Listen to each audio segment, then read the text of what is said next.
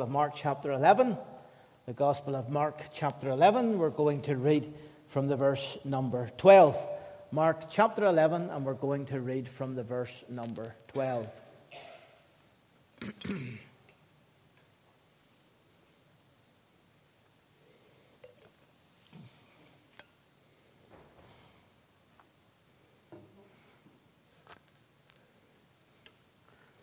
Mark chapter 11, verse 12. And on the morrow, when they were come from Bethany, he was hungry.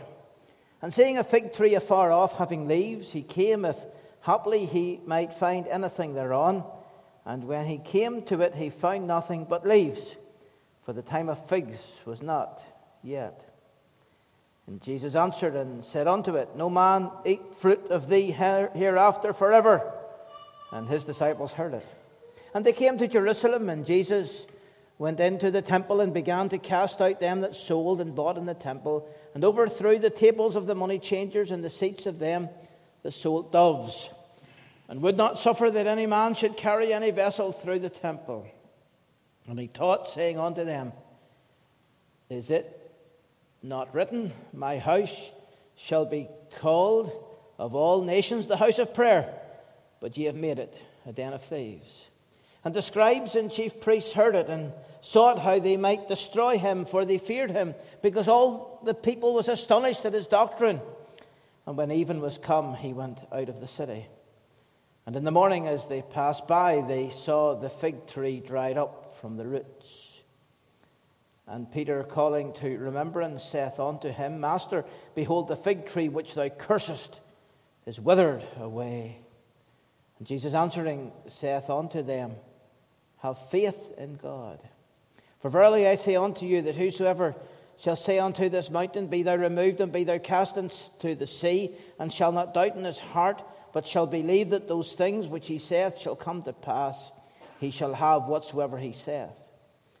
Therefore I say unto you, what things soever ye desire, when ye pray and believe that ye receive them, and ye shall have them.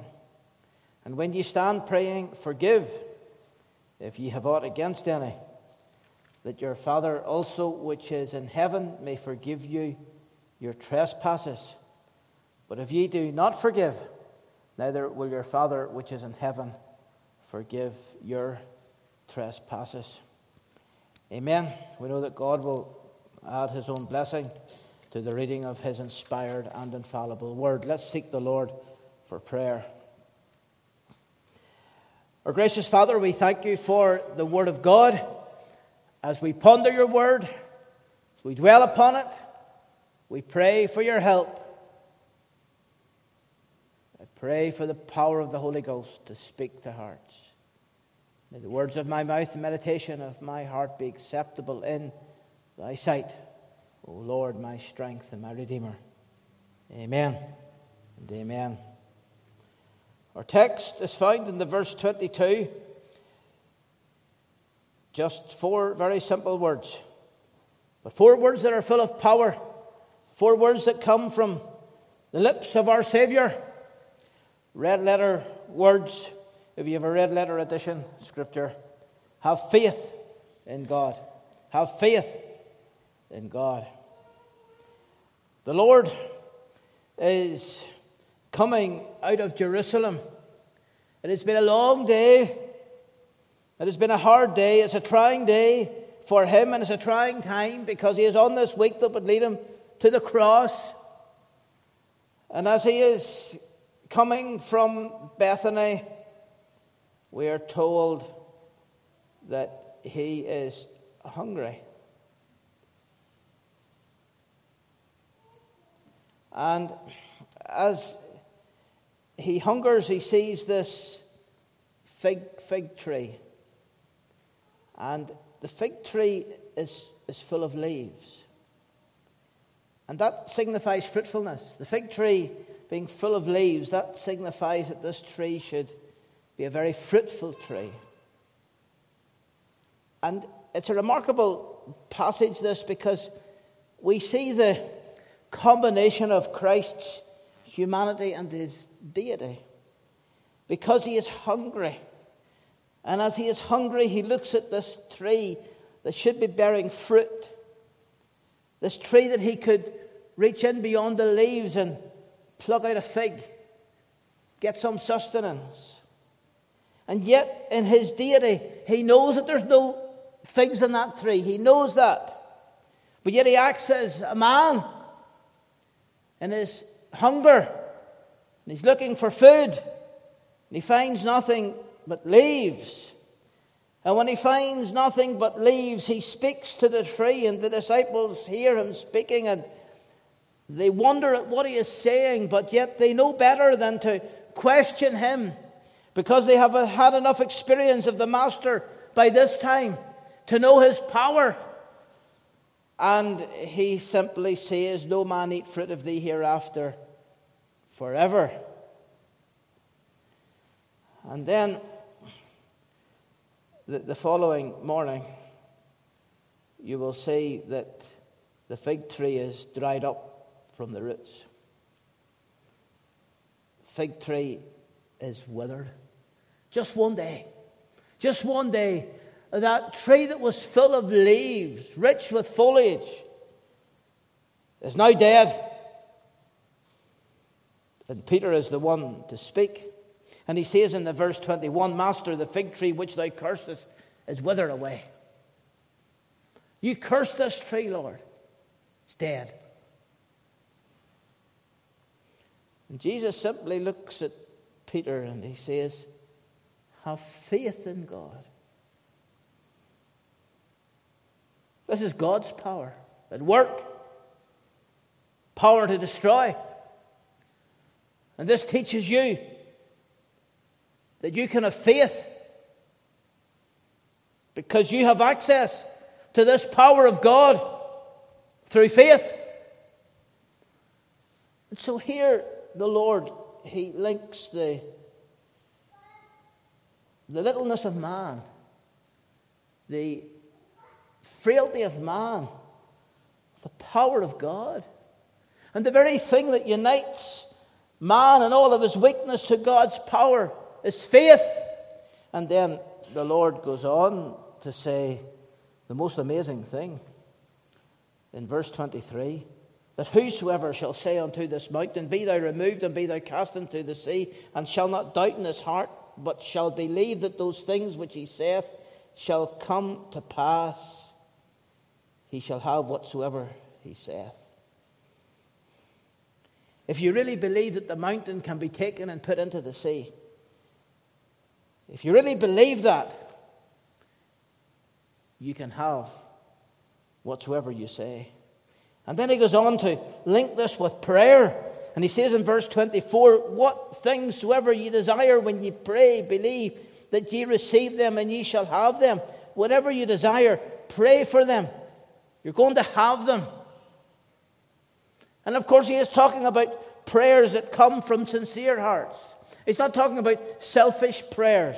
He's not talking about selfish requests. He's not talking about requests that simply want to see some great thing happen.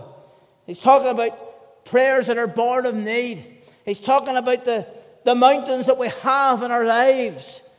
He's talking about situations and circumstances we may find ourselves in. Our back is against the wall. We don't know where to go. We don't know where to turn. We don't know what the outcome is going to be. We don't know what the answer is. He said, when you're in that situation, what things soever you desire, when you pray, believe that you receive them and ye shall have them.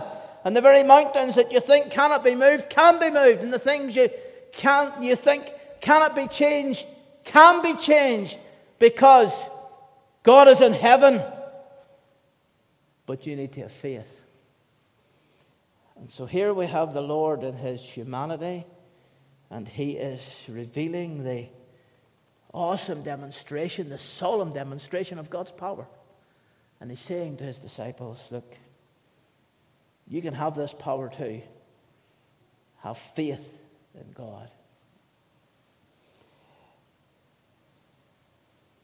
We cannot be saved without faith. The greatest manifestation of God's power is the salvation of a soul. And if you're not saved tonight, the mountain that you need moved is the mountain of guilt and the mountain of sin that exists in your own heart. The mountain of unbelief that weighs you down You need that removed. That is something that cannot take place by the mind, by the ingenuity, by the will, by the cunning, by the wisdom of man. But God can remove that mountain of guilt. But you need to have faith. Have faith in God. It teaches us how important faith is in the life of the sinner, because you cannot be saved without faith. But it also teaches us the importance of faith in the life of the Christian, because we can do so much more for the Lord if only we believe. The importance of belief, of trust, is what the Lord is setting before his disciples here. Have faith in God. And so there's three simple observations I would like to make this evening with regard to faith. The first one is the knowledge necessary. If we are to have faith, we need to have knowledge. Knowledge is not faith in and of itself. You can have knowledge, but not faith. And many people have known wonderful things and amazing things and tremendous things, and yet were without faith. Many people have been familiar with God's Word and with the teachings of God's Word, and yet had not faith. And that's a solemn thing, to be exposed to God's Word and to be exposed to the teachings of God's Word, and yet not have faith. That's a tragedy. Don't allow that to happen to you. But yet, you cannot have faith without knowledge. So knowledge in and of itself is not faith, but you cannot have faith without knowledge, because faith is built upon the foundation of knowledge. You need to know what you are to believe in if you are to have faith. And that is very, very important. Faith cometh by hearing, Paul wrote to the Romans, and hearing by the Word of God. So you can only have faith when you hear, and you can only have faith when you hear the Word of God. And so you're hearing God's Word. And this is helpful where faith is concerned. And so what is the knowledge that we need if we are to have faith? Well, the first element of knowledge that we need if we're to have faith is we need to have knowledge of God himself, of the being of God. And over in the book of Hebrews chapter 11 and the verse number 6, we have a very important reference that teaches us that the first thing we need the knowledge of is God. And in Hebrews 11 verse 6 we read, "But without faith it is impossible to please him. For he that cometh to God must believe that he is, and that he is a rewarder of them that diligently seek him." So the first thing that you need to know if you're to have faith is that God is. That's where it starts. That God is God. If you don't have that knowledge, you cannot have faith. And that ultimately is the first lesson we derive from Scripture. That in the beginning God created the heavens and the earth. That before there was a world and before there was a universe, there was God. And this God made all things. God is. Tonight as we assemble in this house, God is. He never was something he is not now. He never will be something that he is not now.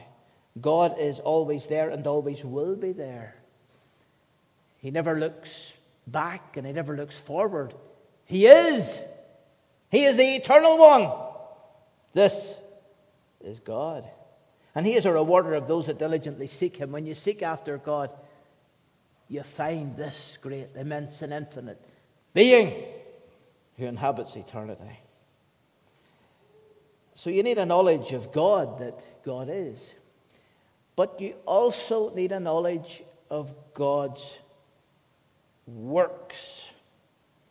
It's very important that we know about the works of God, the accomplishments of God, what God has done. Without that kind of knowledge, you cannot have faith. What are the works of God we need to know? in order that we might have faith. Well, we read earlier from Isaiah 40, and I had a particular reason for reading Isaiah 40 because I want to take you to Isaiah 40 now. And what a vision we gain of God here in Isaiah 40. For example, we come to verse 12 of Isaiah 40, and we read there that he has measured the waters in the hollow of his hand. All of the waters of the world are measured in the hollow of God's hand. Now, you know you can't put very much water into your hand. It'll quickly overflow and it'll seep away. And yet, God's hand can hold all the waters of the earth. And you think of the seas and you think of the oceans, the vastness of the Atlantic and the Pacific, and all of the seas, and all of the rivers, and all of the lakes. Lakes underground as well as lakes above ground. You think of the subterranean depths. You think of places that are so deep. It's totally black, totally dark. Strange creatures live there. And yet all of that water, God takes it all and he puts it right there in the hollow of his hand. And then you look again at verse 12 of Isaiah 40. He meets out heaven with the span. So he measures the heavens. As far as man is concerned, the heavens are infinite. There is no measurement. Far off stars and galaxies, there's no measurement. Man estimates things in terms of light years, but how do you measure those kinds of things? God has the measure of it all. And then we are told again in verse 12, he comprehends the dust of the earth in a measure. The dust of the earth, all of the dust throughout the world. He measures that out. And then he puts the mountains in scales and the hills in a balance. You think of the mighty Himalayas, the Alps, all of these great mountain ranges, their peaks towering into the sky. He takes all of this rock and he puts it into his scales. It's all measured out by him. And then you look at verse 15. Behold, the nations are as a drop of a bucket and are counted as the small dust of the balance. Behold, he taketh up the isles as a very little thing. There's the response to humanism, to the way in which man elevates himself. There's the response to the great nations of the world with their power. Their power is nothing to God. They're just a drop in the bucket. We read here also in this chapter that the peoples of the earth are just grasshoppers in the sight of God. And we say all of this because this is the one whom we are commanded to have faith in. We can trust him. And the more you know about God, the more you can trust him. Can we not trust such a great, infinite, divine being? Yes, we can. Because it's part of God's works. Yes, he has created these things. He knows every detail of every atom, every detail of every cell. He knows it all. Every molecule, he knows it all. Nothing that is hidden from him, because he fashioned it all. But he's the one that sustains our whole existence. It was Paul who drew this to the attention of the ungodly crowd at Athens whenever he said in Acts chapter 17 and the verse 28, for in him we live and move and have our being. We live, we move, we have our being in him. If it were not for him, he said, you wouldn't be here, you wouldn't be listening to me. You wouldn't be breathing. If it were not for God, your heart wouldn't be pumping. You're here tonight because God has preserved you. That's why we're here. Our lives could have so easily been cut off over the past week But no, God's preserved us. We have our being in him. But ultimately, this knowledge of God leads us to Calvary. He's the Savior. And throughout all of the Scriptures, we have the wonderful thread of the blood shedding of Jesus Christ from beginning to end. We see Calvary. The heart of the biblical revelation, we have the Savior who came into the world to die for us on the cross. Because God loved us so much that he gave his Son, and Jesus Christ, his Son, loved us so much that he yielded to the Father. And he was obedient unto death, even the death of the cross. And that's the ultimate fact. That Christ died and rose again. You see, if you are to trust someone, you need to know who that person is that you can trust. Is that person reliable? Is that person dependable? Is what that person says, is it true? Has that person got the ability, the strength, the power? Has that person got the wisdom, the intelligence? Can I really rely upon this individual? Has that person got commitment, passion?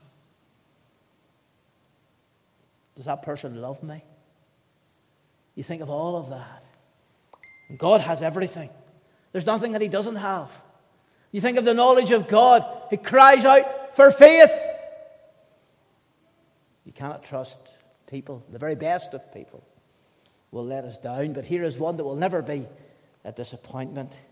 Therefore, we listen to the words of Christ where he says, have faith in God. But I also want to talk to you for a little while about the hindrances which threaten faith. Faith is such a simple thing, but we complicate faith.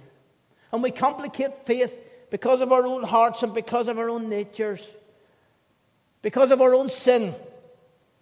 And as a consequence, we can struggle to have faith.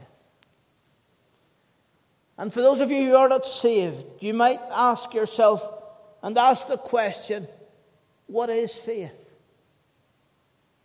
How can I have faith? How can I know this faith?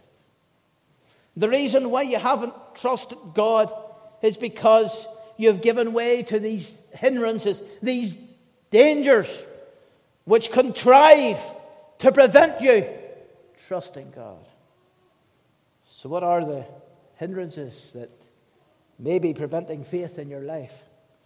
Well, there is the hindrance of materialism. Materialism is a very old idea. And the whole thing about materialism is that this philosophy teaches that all that there is in the world is material substance. That's all there is. The spiritual doesn't exist. So all there is cells and DNA and atoms and all those things. Material things. That's all there is. And there is no spiritual. Man, for example, has no soul. That's what materialism teaches. There is no God. All that we have is what we can see, what we can feel, what we can experience. That is materialism. It's a very old philosophy, but it's around us all the time. And people will ignore God because they just choose to live for this world and for the things of this world. And even people who say they're not materialistic, yet they are materialistic in their attitudes to God, because they ignore the voice of God. And there are things that you may feel are important coming into this week. And there may be things in your life that you feel are important that you need to prioritize in relation to this year. But where does God figure in your plans? Where does eternity figure in your plans? And if you're not living your life in the light of the judgment day, one day you'll stand before God and there's no one as important as God. If you do not regulate your life in the light of who God is, then you're living a materialistic life. Living for this time, living for this world, living for some job or some career or whatever it is that makes you tick. Room for pleasure, room for business. But for Christ the crucified, not a place that he can enter in your heart, for which he died. Then materialism leads inevitably to that other old philosophy, which is humanism. Humanism is the idea that man is better than he really is, that man is the master of his universe.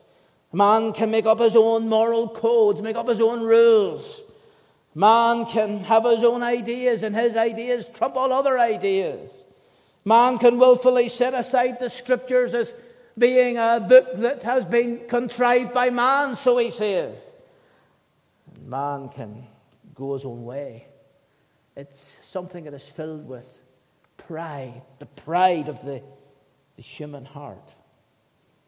And if you have not trusted Christ, I would suggest that somewhere within your heart is a heart of pride.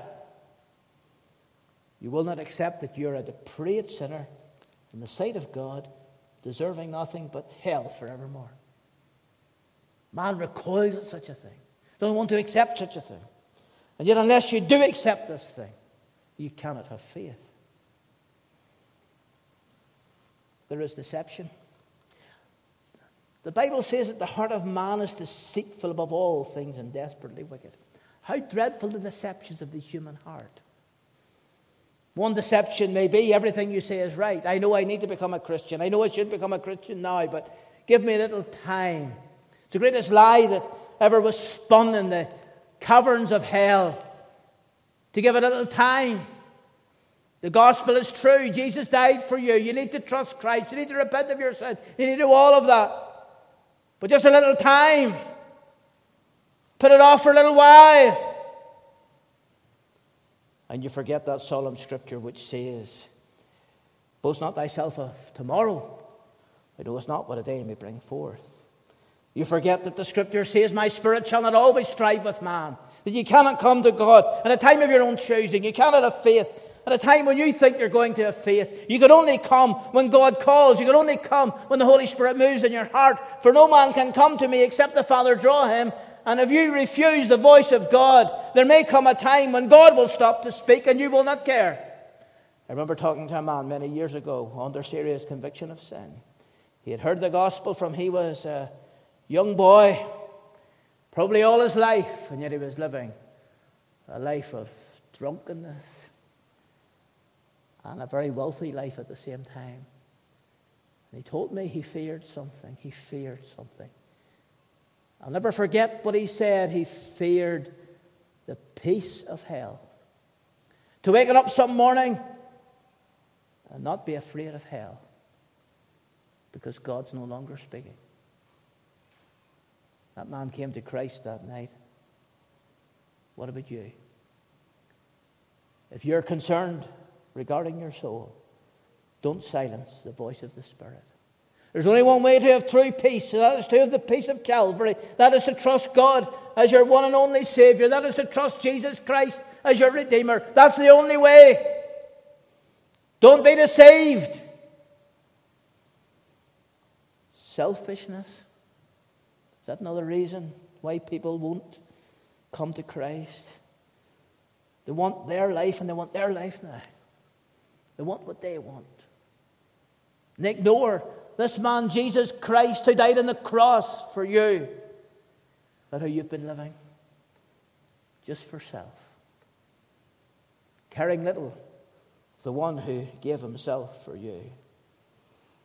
Doubts. Is that another hindrance to faith? Doubt. It is. Some people doubt God. They doubt that God can save them.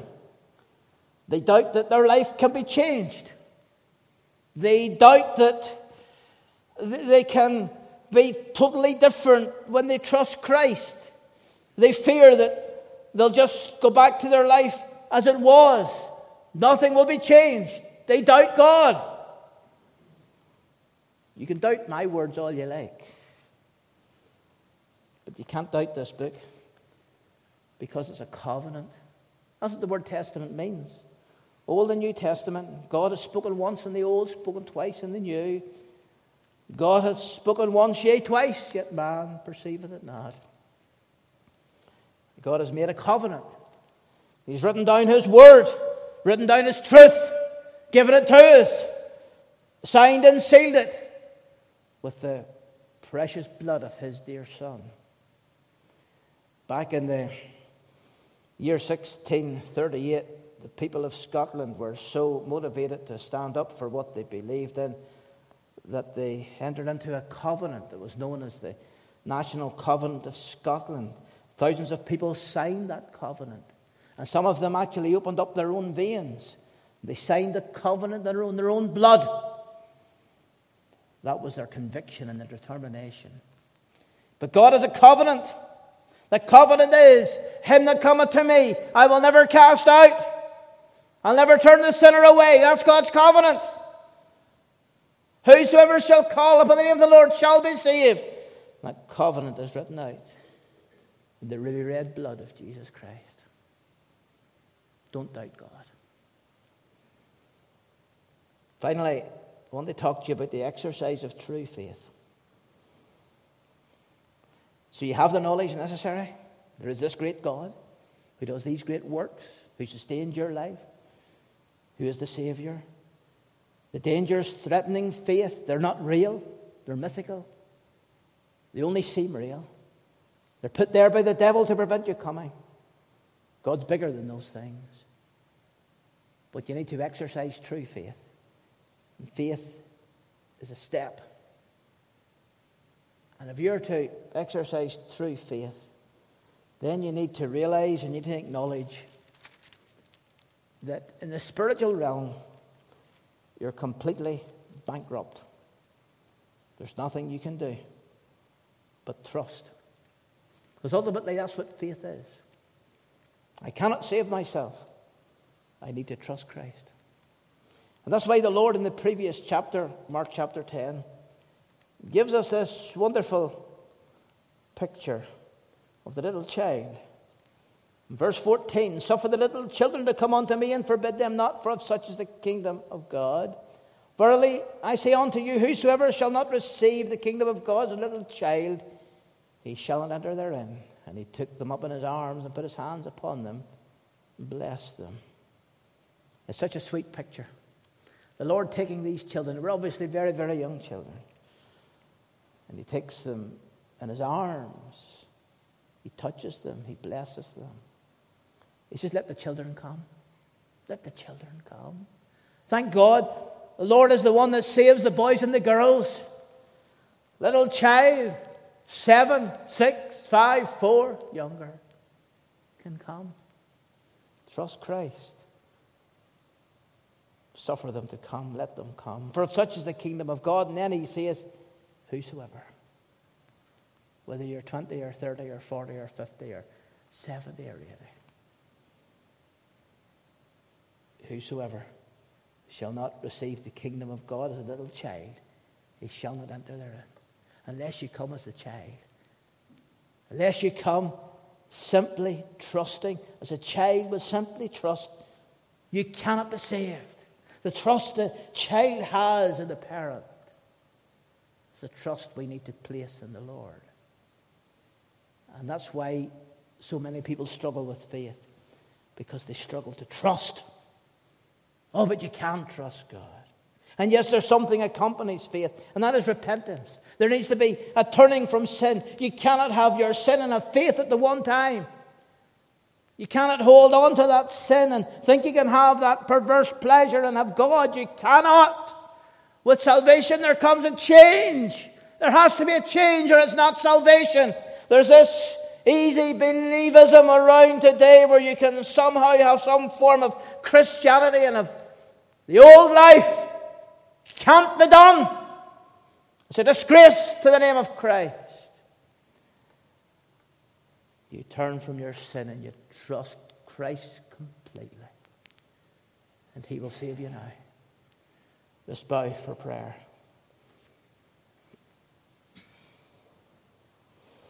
You're here tonight without the Lord. Oh, will you come? Lift your heart